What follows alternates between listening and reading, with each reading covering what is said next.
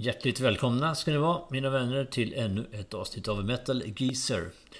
Ja, idag så får vi ta fram våra kajalpennor och läppstiften då, för att det här avsnittet ska handla om Glam Metal. Det här är en genre som är bitvis både bespottad och bitvis hånad genre av hårdrocken då. Och det är klart, det är ju så att i all sin hårspray doftande palettglamour så må ju genren ha överdrivit sina egna attribut förbi bristningsgränsen. I alla fall i skiftet mellan 80- och 90-tal. Men icke desto mindre så är den ju faktiskt en viktig del av hårdrockens historia. Precis som så, i alla genrer inom hårdrocken som har sin plats på ett eller annat sätt. Och det gäller även glam metal. Men just det här tidsfönstret med 80-90-tal återkommer vi till lite längre fram. För glam metals historia är ju lång och den börjar faktiskt redan egentligen på 70-talet. Så vi tar avstamp redan i det tidiga 70-talet. Då pratar vi inte så mycket glam metal, vi pratar mer glam rock förvisso, men det hänger ändå ihop. Och jag har gjort ett avsnitt om 70-talets glam rock tidigare. Så att den här återblicken tillbaks nu blir ju något kortare då. Men icke desto mindre så tycker jag ändå att den ska finnas med då, för att man ska få ihop helheten då med glam metal som kom sen på 80-talet. Så nåväl, glamrock uppstod i alla fall på båda sidor av Atlanten vid den här tiden på tidigt 70-tal. Så i USA, om vi startar där, så hade vi band som New York Dolls och vi hade Detroit-sonen Alice Cooper med sitt band med samma namn. Om vi startar då med New York Dolls som bildades 1971 i, surprise, New York. Profilstarka medlemmar i bandet då, personer som har levt vidare i andra konstellationer, var David Johansen och Johnny Thunders. Och tillsammans med Iggy Pop and the Stooges inte minst, så bildade man då en enad front inom den här tidiga versionen av punk också, som i New York Dolls tappning också flörtade väldigt mycket med såväl heavy metal som med glam. Och då pratar vi glam både i musik och i image. Det var mycket smink, det var mycket androgyna inslag och så här. Lite inspirerat kanske av David Bowie också på det sättet. Och 2 plattor hann det bli innan man la av 1976. Sen var New York Dolls tillbaks, gjorde en comeback 2004, lite andra medlemmar och så. Och hade en andra karriär fram till 2011 då man la bandet på hyllan efter en avslutande turné med just Iggy Pop. Men det är en annan historia som vi inte går in på här och nu, utan vi tar 70-talet med New York Dolls. Och det finns lite mer att berätta om det bandet innan vi släpper dem då. För en anekdot med det här bandet New York Dolls är att en viss Blackie Lawless som 1982 skulle bilda bandet Wasp gjorde en vända i bandet New York Dolls 1975. Han ersatte då gitarristen Johnny Thunders som hade hoppat av inför en USA-turné för att bilda sitt eget band The Heartbreakers. Så Blackie var med då på en turné med det här glambandet. Och en annan anekdot som kan vara värd att nämna i alla fall med det här bandet är att både Johnny Thunders och trummisen Jerry Nolan hade Sverigekopplingar, eller har Sverigekopplingar. De träffade svenska tjejer under en turné med The Heartbreakers, alltså efter då att Johnny Thunders hade lämnat New York Dolls. Och bägge två bodde vissa perioder i Sverige. Och Jerry Nolan gifte sig med en tjej som heter Charlotte Nederby som han träffade 1982. Och Johnny Thunders bodde tillsammans med en tjej som heter Susanne Blomqvist och de fick ett barn ihop. Nu är alla i det här bandet New York Dolls döda, förutom sångaren David Johansen. Och det var sjukdomar och som i Johnny Thunders fall droger som ändade de andras liv i förtid. Nu går vi in på nästa artist från USA, nämligen Alice Cooper, som bildades som ett band redan 1964 och bytte till namnet Alice Cooper 1968. Och efter ett gig i Los Angeles så fick en viss Frank Zappa ny som bandet. Zappa hade precis startat ett skivbolag och sökte bizarra artister. Han är ju ganska egensinnig och lite halvskruvad Frank Zappa eller var. Så det är inte helt överraskande. Och bandet här, vid den här tiden, var utagerande på scen redan här. Och något alldeles unikt. Så då sa Frank Zappa: kom till mitt hus imorgon klockan 7. Och det är klart, då menar jag han 7 på kvällen. Men bandet tog ju fel på 12 timmar. Så klockan 7 på morgonen så var det på plats utanför Frank Zappas hus. Och han undrar liksom, men herregud, vad är det här för människor? Liksom, förstår de inte att jag menar 7 på kvällen? Men han blev ändå väldigt, väldigt imponerad av entusiasmen att de liksom tog sig dit så pass tidigt på morgonen. Så att ja, det här bandet, jag måste bara signa dem helt enkelt. Och han hade ett band i det här sitt stall då. ett kvinnligt band som heter GTO. De gjorde inte mycket väsen av sig i övrigt. Men de hjälpte villigt till med den här glam-imagen som Alice Cooper ville experimentera med redan här. Och för att inte fara iväg helt med Alice Coopers karriär här och nu, för det är lätt hänt att man gör förstås, så ska jag nöja mig med att än en gång faktiskt nämna The Chicken Incident. Jag måste bara göra det, för den är fantastisk. På den här tiden hade folk ofta med sig djur till föreställningarna på uppmaning av Alice själv. Och någon slängde upp en kyckling på scenen. Och då tänkte Alice, uppväxt som han var då bland betong och asfalt i Detroit, storstaden Detroit. Han har inte så större koll på det här med djurriket då, så han tänkte, det här är en fågel, schysst, den kan ju flyga. Så han kastade ut den bland publiken och tänkte, det blir snyggt, han flyger iväg upp över publikhavet. Men så hände ju inte då. Han kastade ut fjäderfät till publiken, så han ramlade rakt ner på första raden. Där publiken euforiskt slet den här stackars fågeln i stycken då, så det blev ju blodbad. Den liten bizarr anekdot till det här är att på första raden så satt ju rullstolsburna personer som hade fått såna här handikappplatser då. Så det var ju de som gick bananas verkligen. Och sen på något vis så spred sig ett rykte då efter den här spelningen i tidningar och så, att Alice helt enkelt hade slitit halsen av fågeln på scenen medan den levde och druckit blodet direkt ur den här avslitna halsen då. Det är helt sjukt hur det kan bli såna här grejer. Men Frank Zappa hörde då av sig till Alice och frågade, gick det verkligen till så här? Nej, verkligen inte, så Alice Cooper, och berättade hur det faktiskt hade varit då. Men Zappa insåg ju då, som det kommersiella snille han var i alla fall där och då, att säg ingenting om det att inte var sant. Ligg lågt bara, för det här kommer att sälja skivor. Och det gjorde det också. Det var där någonstans som Alice Coopers karriär, både som band och sen som artist, tog avstamp rejält. Men både Alice, som sagt, som blandade skräck i sin show, och New York Dolls, då blev alltså förebilder för Glam Metals nästa generation, som vi kommer att komma in på snart. Men jag måste bara nämna en glamartist till från 70-talet och USA, nämligen Susie Quattro, som också är från Detroit, samma stad som Alice Cooper. Och med det sagt då så korsar vi Atlanten och går över till den brittiska delen av glamrocken på 70-talet. I Storbritannien så hade man band, de här enstaviga banden Sweet, Slade och Mud var de tre stora. Oklart varför det var så att de hade enstaviga namn, men det är catchigt. Men enstavigt kanske, det slår fort. Jag vet inte, också bara en slump, förmodligen en slump. Sweet i alla fall, eller The Sweet som de egentligen hette. Det var mina första husgudar när jag började lyssna på musik, innan jag upptäckte de riktigt tyngre riffen då med Deep Purple och 70-tals status quo och sen gick vidare i hårdrocken då. Så lyssnade jag väldigt mycket på The Sweet, eller Sweet, och köpte mycket skivor och så. Låtar som The Sixteens och Ballroom Blitz, Blockbuster, Fox on the Run. Det är liksom för evigt förknippade med, i alla fall för mig, minnen då från 70-talets mitt. Och som sagt, jag följde dem under ett antal år fram till plattan Off the Record som kom 1976, och sen därefter tappade jag Sweet. Utanför den skulle på något vis förringa deras minne. Jag har ju lyssnat på dem fortfarande ibland med välbehag, de här gamla låtarna. Ingen i bandet Sweet, förutom Andy Scott, gitarristen, är i livet idag. Och han turnerar då med sin upplaga av Sweet. De skulle ha varit med på Skogsröjt i år, den här festivalen i Rejmyre utanför Norrköping. Och vi var på festivalen, men de fick covid, så att de fick ställa in just den spelningen. Ett band som däremot var på festivalen, det var det här andra bandet jag nämnde, Slade. De var på Skogsröjt. Det är det som är kvar av bandet, ska jag ärligt säga. För precis som Andy Scott är den enda medlemmen som är kvar och driver det här bandet, så är Dave Hill den enda kvarvarande medlemmen ifrån storhetstiden. Lite absurt att se det här live är det ju ändå på något vis. Det blir liksom som att se ett coverband. Och det hade Sweet också varit och sett. Absolut, det har jag inga andra illusioner om då. Annars har det här bandet betytt väldigt mycket för glamrocken i Europa. Så det kan man inte ta ifrån dem. Och det finns ju flertal band som har använt deras låtar, gjort cover på längre fram och lyckas väldigt bra med det. Lite signifikativt för Slades låtar var ju också den här. De hade en väldigt roligt sätt att stava sina låttitlar, och det tyckte de var lite roligt att skriva på lite annorlunda sätt, lite mer som man uttalar det, kunde det stå ofta så här istället för exakt så hur det stavas och grammatiskt.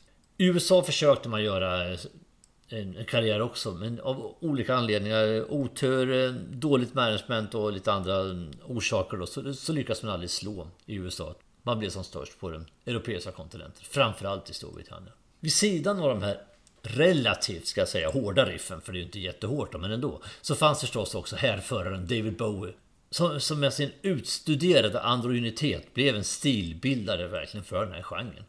Och han spred också låtar till andra glamrockers, som exempelvis Mott the Hoople då, med Ian Hunter och Mick Ronson.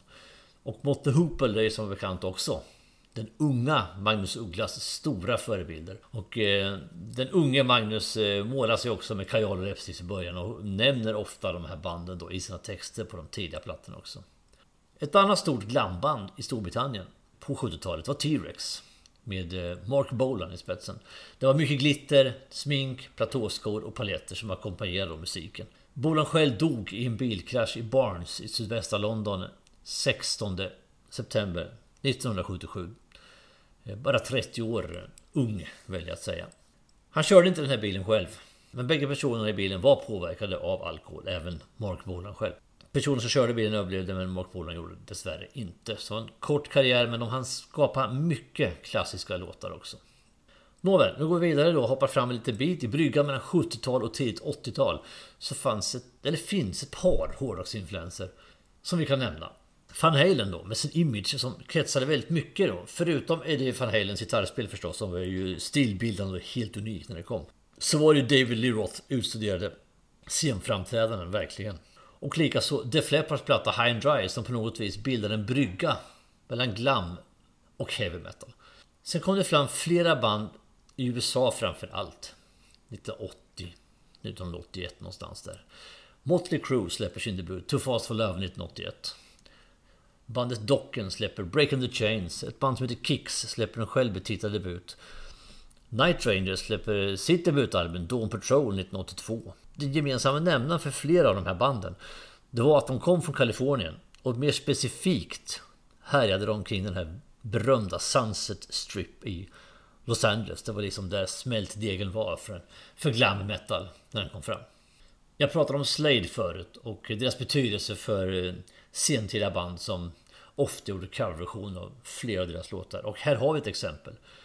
När bandet Quiet Riot släpper sin tredje platta, Metal Health. Där har vi en stor hit på den skivan och den cover på Slades låt Come on Feel the Noise. Jättebra låt i original. Minst lika bra i Quiet Riots version. De försökte göra om det här konststycket på plattan efter sen med Mama We're All Crazy Now, också en bra låt. Det blir inte samma genomslag riktigt, men idén fanns där ytterligare en gång i och med att den här blir en sån succé. Quiet Riot, bara kan man säga lite kort, hade ju ett par medlemmar som gjorde sig stora namn i andra konstellationer längre fram. Vi hade Rudy Sarcho på bas som gick till Whitesnake.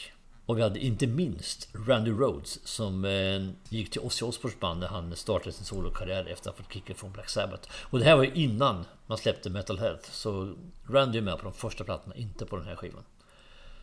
Nåväl, 1983 fortsätter i alla fall med Def Leppard igen, Pyromania-plattan, som också den betraktas lite som en brygga mellan glam metal och heavy metal. Men Joe Elliott själv har ju sagt i en intervju, han vill inte förknippas med glambanden i Los Angeles, verkligen inte. Han sa så här: I don't know how anybody could confuse us with that lot.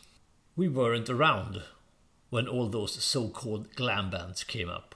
We were in fucking Holland making hysteria. While they were out banging chicks or whatever, we were looking at windmills and playing pool on a table without any pockets. We were as far away from LA as any band could be. Och som ni vet så ville bandet heller inte förknippas med New Wave och British Heavy Metal heller. De har ju distanserat sig från den rörelsen också. Inga likheter i övrigt mellan genrerna Glam Metal och New Wave och British Heavy Metal. Men han var tydlig, Joe Elliott i alla fall. Vi var i Nederländerna och vi spelade biljard på karabolbord dessutom. Var han tydlig att säga. Medan glambanden ägnas åt helt andra aktiviteter.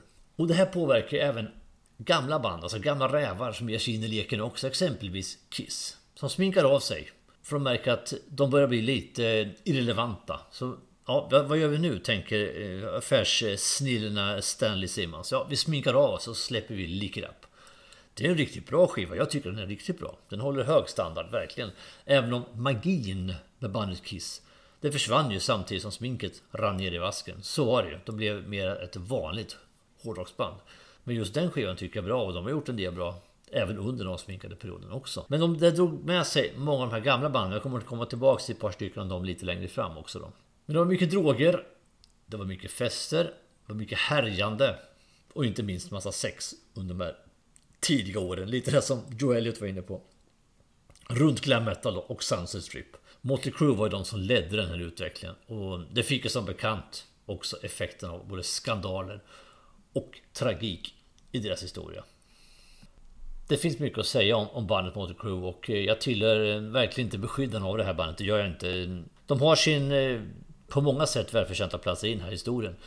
Men jag har personligen lite svårt för det här bandet. Men det är inte därför jag ska rabbla upp alla dessa skandaler. Det är kanske bara för att visa lite grann hur levernet var lite grann runt Sunset Strip på den här tiden i allmänhet och kanske för Motley Crue i synnerhet.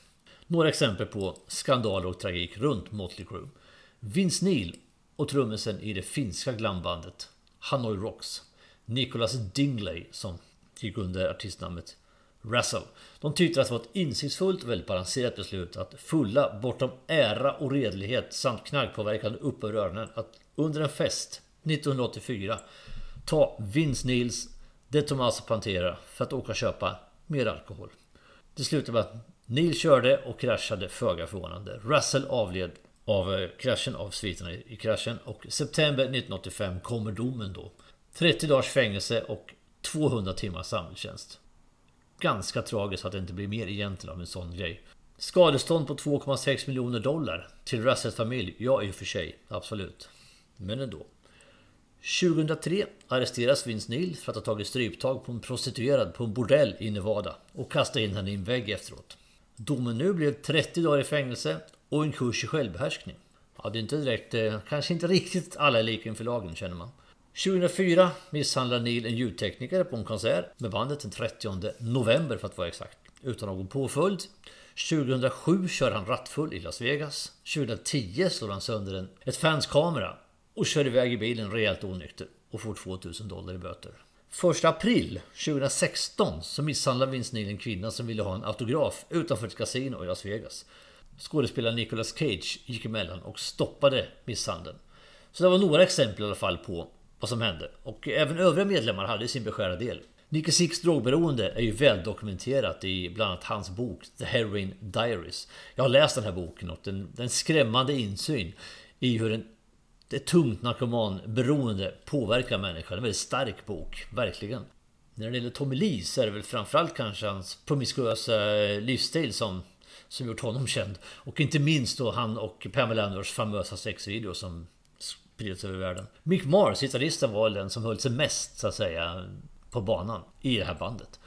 Och just Nicky Six missbruk ledde till att han, precis som Keith Richards i Rolling Stones, faktiskt död förklarades vid ett tillfälle. 1987 tog Nicky Six en överdos heroin och när Slash från Guns N' Roses hittade honom, då var han död. Alltså kliniskt död. Men i ambulansen så injicerade man adrenalin rakt i hjärtat på honom och fick honom till liv igen. Och när händelsen gav upphov då till låten Kickstart My Heart från plattan Dr. Feelgood som släpptes 1989. Så det var lite i alla fall runt omkring vad som hände med Motley Crue här. Men flera band som faller under glam metal, eller kanske ännu mer riktigt hair metal, för då var det som utveckling på något vis vart efter hårmanarna växte i volym liksom, i samma takt som man tömde sminklådorna då i valfria butiker runt omkring Sunset Strip. Så kom exempelvis band som Rat och även tidiga Bon Jovi var väldigt mycket inne i den här genren. Hårmanan är större på killarna än på tjejerna. Permanentet är det frisörernas huvudsyssla. Hårsprayernas frion hotar och zonskiktet och spandexbyxorna kompletteras då av basketskor och kråsskjortor gärna och midjekavajer med axelvadd.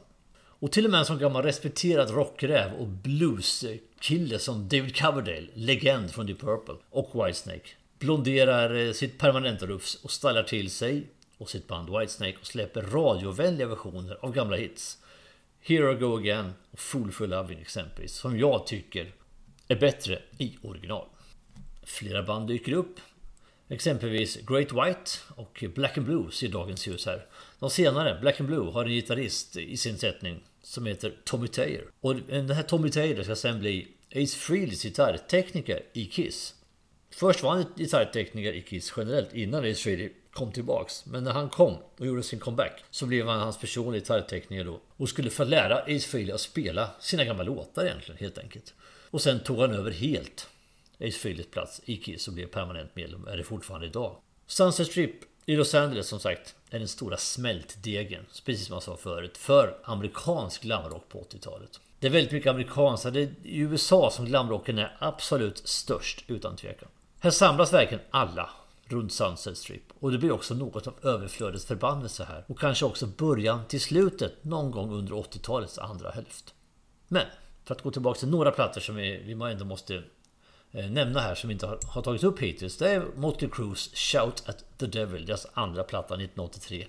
Oavsett vad jag har sagt om Motley Crue innan, så den skivan håller jag faktiskt högt. Jag tycker den är bra. Det är Motley Crues bästa skiva, tycker jag personligen. Stryper, ett kristet metalband, dyker upp med sin debut Soldiers Under Command 1985.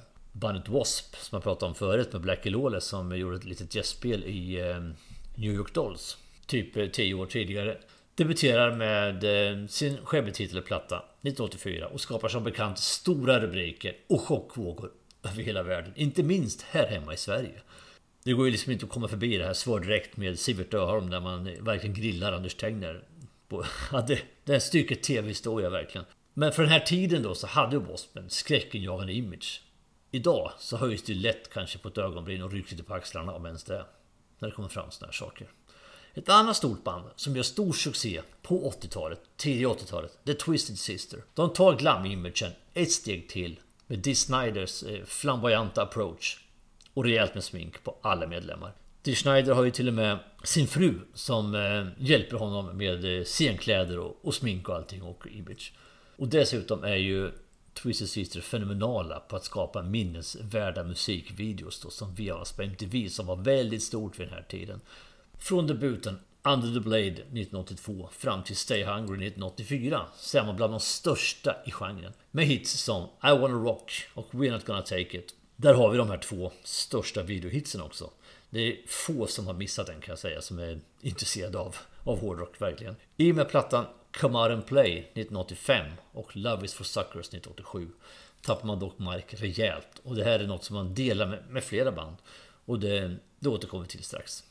Jag sa att det var USA som var den stora drivkraften och motorn i glam metal på 80-talet. Och så var det. Men vi hade band också här i Europa och inte minst i Sverige.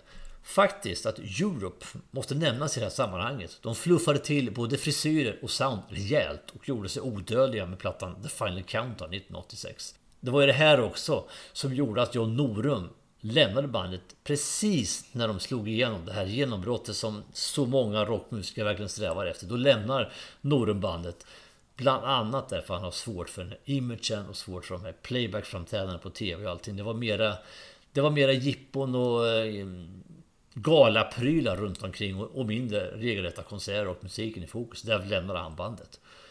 Andra svenska band som kom fram är exempelvis Shotgun Messiah och Swedish Erotica. Bägge de här banden har namnkunniga medlemmar som gått vidare till andra äventyr längre fram i karriären. Och samma gäller Easy Action, som hade medlemmar som också har haft mer eller mindre framgångsrika karriärer och gått vidare.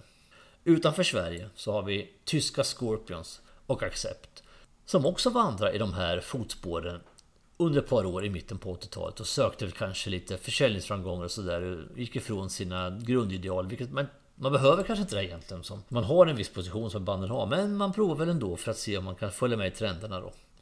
Sen har vi nyare band som dansk-amerikanska White Lion som slog igenom stort, och sen äldre rockrävar som schweiziska Krokus som minskade ner på de vassa riffen och gav musiken en lite mer radiovänlig touch. Och just Krokus gjorde precis som Quiet Riot gjorde när de tog en cover på Slade-låtar, så gjorde Krokus likadant på sin platta The Blitz 1984 där de gjorde en cover på The Sweets Ballroom Blitz. Men återigen, det var framförallt i USA som glam metal frodades. Och det här drog med sig, som jag sa förut, flera gamla klassiska artister och band som såg chans att flirta med den här genren då. Förutom tidigare nämnda Kiss och Whitesnake så gick Van Halen också i den här riktningen. Med ny sångare nu, Sammy Hagar på sång.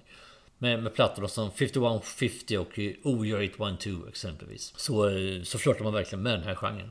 Och även stora namn, stora band och artister som Aerosmith, Ozzy Osbourne, Saxon och Judas Priest både stylar sig med de rätta attributen och låter musiken gå åt glam-hållet ett tag. Längre fram under det sena 80-talet så fortsätter de här kommersiella framgångarna för glambanden. Motley Crue släpper 1987 Girls, Girls, Girls, och det är en liten revansch från plattan innan, Theater of Pain, som har ett par schyssta låtar men inte riktigt lyfter då. Här gör de en comeback med en mer framgångsrik platta. Och likaså White Lion som släpper sitt kanske största mästerverk, sin stora platta då, Pride, det här året. Och här någonstans kommer också två olika subgenrer inom glam metal fram. Å ena sidan den lite mer taggiga och skitiga versionen av glam metal med band som Guns N' Roses, LA Guns, Skid Row och Faster Pussycat exempelvis. Och den här varianten får ett nytt epitet, alltså en undergenre till glam metal, nämligen sleaze metal. Å andra sidan så tar sig hårvolymerna oanade storlekar. Sminket tjocklek ökar. Den androgyna attityden förstärks verkligen i samma takt som att musiken blir mer strömlinjeformad. Band som Poison, Britney Fox, Warrant och Enough Snuff gör entré. Samtidigt ger några av de här stora banden som jag nämnde förut ut plattor som blir stora succéer. Bon Jovi släpper New Jersey 1988. Van Halen släpper Oh Yeah It Went 2 1989. Och Whitesnake, Slip of the Tongue och Motley Crue, Dr. Feelgood samma år. Och så kommer det fram flera hårfagra band hela tiden. Det finns hur många som helst liksom, att ta av, känns det som just här. Exempelvis band som Slaughter och Firehouse och Danger och Lilian Axe. Det är också här någonstans i skarven 80-90-tal som det kom en motreaktion mot genren. Lite det som jag var inne på i allra första början på det här avsnittet. I början av 90-talet så minskade glam metals popularitet väldigt snabbt. Efter ungefär decennium av framgång. Och det berodde på olika orsaker, men bland annat var det så att framgångsrika band förlorade medlemmar som var nyckeln till låtskrivandet. Och deras liveframträdanden, exempelvis Motley Crues frontman Vince Neil, Poisons gitarrist C.C. DeVille, Def Leppard-gitarristen Steve Clark, Guns N' Roses-gitarrist Izzy Stradlin. Det försvinner en del.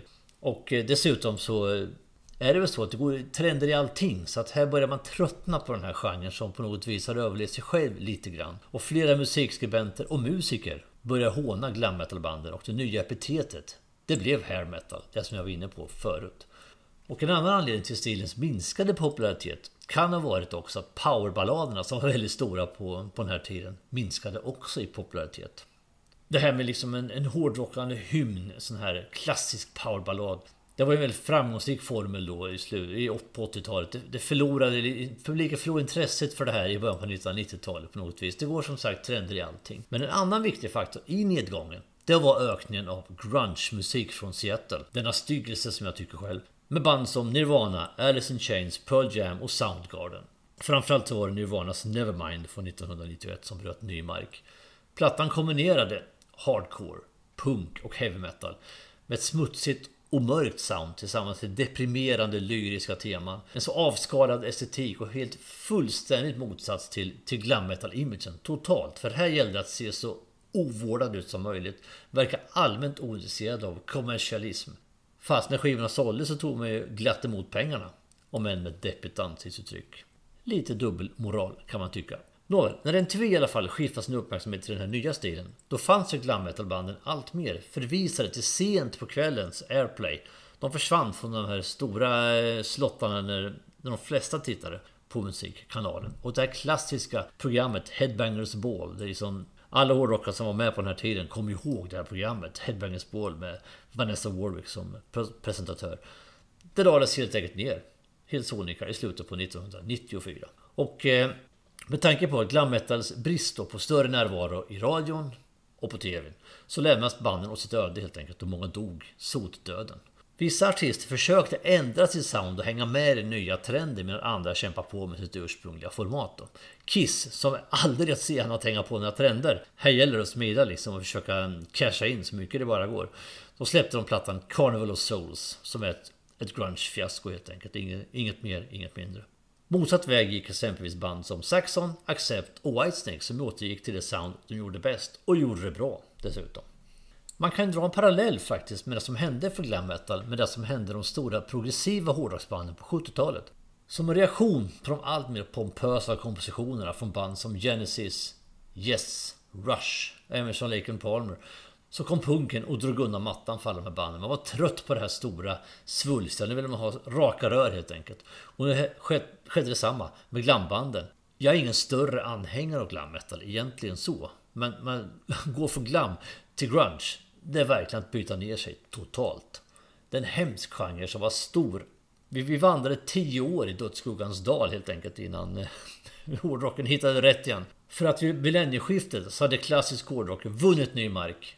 Tack vare bland annat band som Hammerfall, som jag sagt så många gånger, men det är värt att upprepa igen. Och andra nya akter som har tröttnat på grungens deppiga toner och skitiga tröjor. Och många gamla rävar hittar också hem och återgår i sitt klassiska sound. Här får också Glam Metal en revival då när grungen tonar ut. Gamla band som Motley Crue, Poison, Rat och Warrant kommer tillbaka. Nya band uppstår. Exempelvis i Storbritannien så ser The Darkness dagens ljus. I Sverige får vi band som Heat, The Poodles och sleaze-rockarna Hardcore Superstar, Crash Diet och Veins of Jenna. I USA kommer det fram nya band där också. Det var ju liksom smältdegen för glam metal. Det är klart att där kommer det många nya band även nu i den här nya genren då. Pekoralet, som jag väljer att kalla dem för, Steel Panther, det är ett band som jag förstår inte ens deras existensberättigande, ärligt talat. De får konstigt nog framgång. Men som tur är får också mer högkvalitativa band också framgång, som exempelvis Black Veil Brides, som är ett betydligt bättre band på alla sätt och vis. Här kommer också musikalen Rock of Ages och gör succé. Den är fylld med A- och R-låtar och glam metal musik och sätts upp i Los Angeles 2006, i New York 2008 och i London 2011. Jag såg musikalen i London tillsammans med min son Mattias det året när jag var där. Det kommer alltså några år efter att Queen har gjort sin musikal We Will Rock You, som är lite grann i samma spår så att säga. Jag tycker We Will Rock You kanske det är en bättre musikal verkligen. Men den har sina förtjänster också. Och 2012 så blir det en film. Och det är ett bevis på att glamrocken har relevans trots allt. Och där är vi nu. Glam metal är en genre som har fortsatt många utövare och fans. Jag säger det igen, jag är inte någon jättefan av genren, men visst finns det minnesvärda band och minnesvärda låtar. Inte tu tal om annat, så är det verkligen. Framförallt kan jag uppskatta 70-talets variant mer. Det kan jag göra med akter som Alice Cooper, David Bowie, för att ta en artist utanför den hårda rocken då, och Sweet. Men jag tycker nya band också, som Black Veil Brides, är jätteintressanta. Vi såg dem, Helena och jag, på Download Festival 2022 och om allt går som det så ska de också vara förband till Hailstorm i Stockholm här i november. Den konsert vi har biljetter till. Så genrens plats i historien är oantastlig och ett avsnitt känns därför helt naturligt. Och om jag har raljerat mycket över 80-talets glam metal-band så finns det väldigt mycket bra musik. Alltså jag sa ju att Motley Crue's Shout of the Devil exempelvis är en riktigt bra platta. Och det finns fler. Warrant, ett band som jag har lyssnat en hel del på, för att bara ta ett par jättesnabbt. Så att jag hoppas nu när vi är vid vägs ände med det här avsnittet att ni har behållning av det. Oavsett om genren ligger nära eller inte. Men vi ska förstås avsluta som vi alltid gör med 5 stycken exempel. Och den här gången har jag valt att ta fram 5 stycken betydelsefulla album från den stora och betydande tidsperioden 80-talet. 5 exempel på skivor som är väldigt signifikanta för den här genren och som håller hög kvalitet. Jag säger det igen. Det finns mycket bra glam metal från 80-talet också, så är det. Och vi tar dem i tidsordning där någon har kommit ut utan att ha någon i övrig inbördes ranking av dem. Helt enkelt. Och vi startar med Motley Crue's Shout at the Devil 1983. Andra plattan för bandet och i mitt tycke den bästa. Den är visserligen nästan övermäktig att ta in när man ser bilderna på inverkonvolutet på gatefold man öppnar liksom. Det är ju liksom det är glam metal i all sin bizarra prydnad på något vis. Bilderna då. Men musiken är faktiskt en tilltalande blandning av glam och heavy metal. Motley Crue, inga favoriter för mig, men här hittar man verkligen rätt på den här plattan. Det gör man. Nästa blir Twisted Sisters Stay Hungry.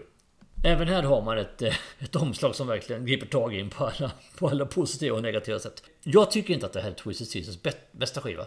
För det tycker jag är skivan innan, You Can't Stop Rock'n'Roll. Men det här är ju bandets absolut största framgång och därför platsar den definitivt på en sån här lista. Det är 2 brottarhits på den, som jag sa. I Wanna Rock och We're Not Gonna Take It, som trängs för ett knippe riktigt bra låtar och någon lättflyttig också. Imagen är som sagt på topp. Och härifrån gick det egentligen bara ner för Twisted Sister. Här pikar man verkligen.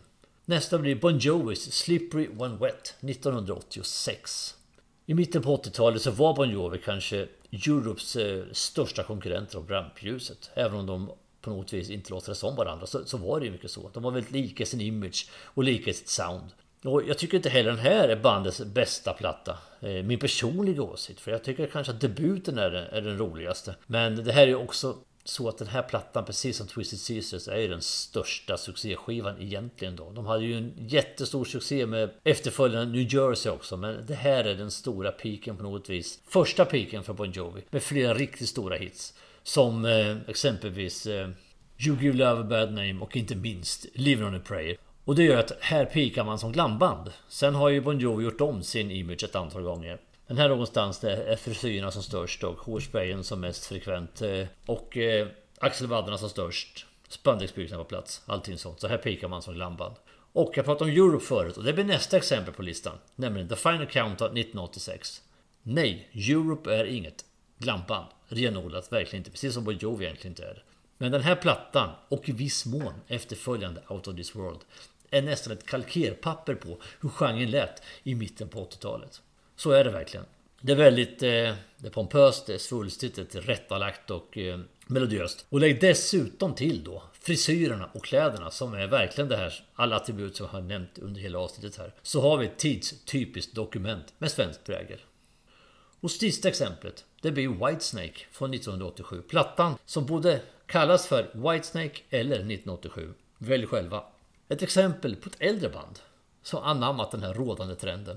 Fluffat frisyrerna, bytt ut ett antal medlemmar till lite mer bildmässiga personer, lagt på en mer jämntjock produktion och satsar stort på amerikanska marknaden. Även om jag själv föredrar Whitesnakes 70-tal och tidiga 80-tal så är den här skivan ändå svår att kliva förbi. Det är många jättebra låtar och ett band i hög form. Jag tycker dock att man skulle ha låtit mästerverk som Here I Go Again och Crying in the Rain fått vila i frid med de versioner som finns i original på Saint Sinners skivan 1982. Men de här nya versionerna blev ju brottarhits och pengarna rullade ju in. Så att det var vet jag egentligen, höll jag på att säga. Money talks. Nåväl, med det sagt mina vänner så är vi i mål med det här avsnittet. Och jag hoppas, som jag sa tidigare, att ni har haft behållning av det. Vi hörs snart igen mina vänner med ännu ett avsnitt som jag som vanligt inte vet vad det kommer att handla om här och nu. Det vet jag förhoppningsvis bättre där och då. Men fram tills vi hörs igen så gör vi som vi alltid gör. Vi fortsätter att stava med det hårda alfabetet. Tack och hej.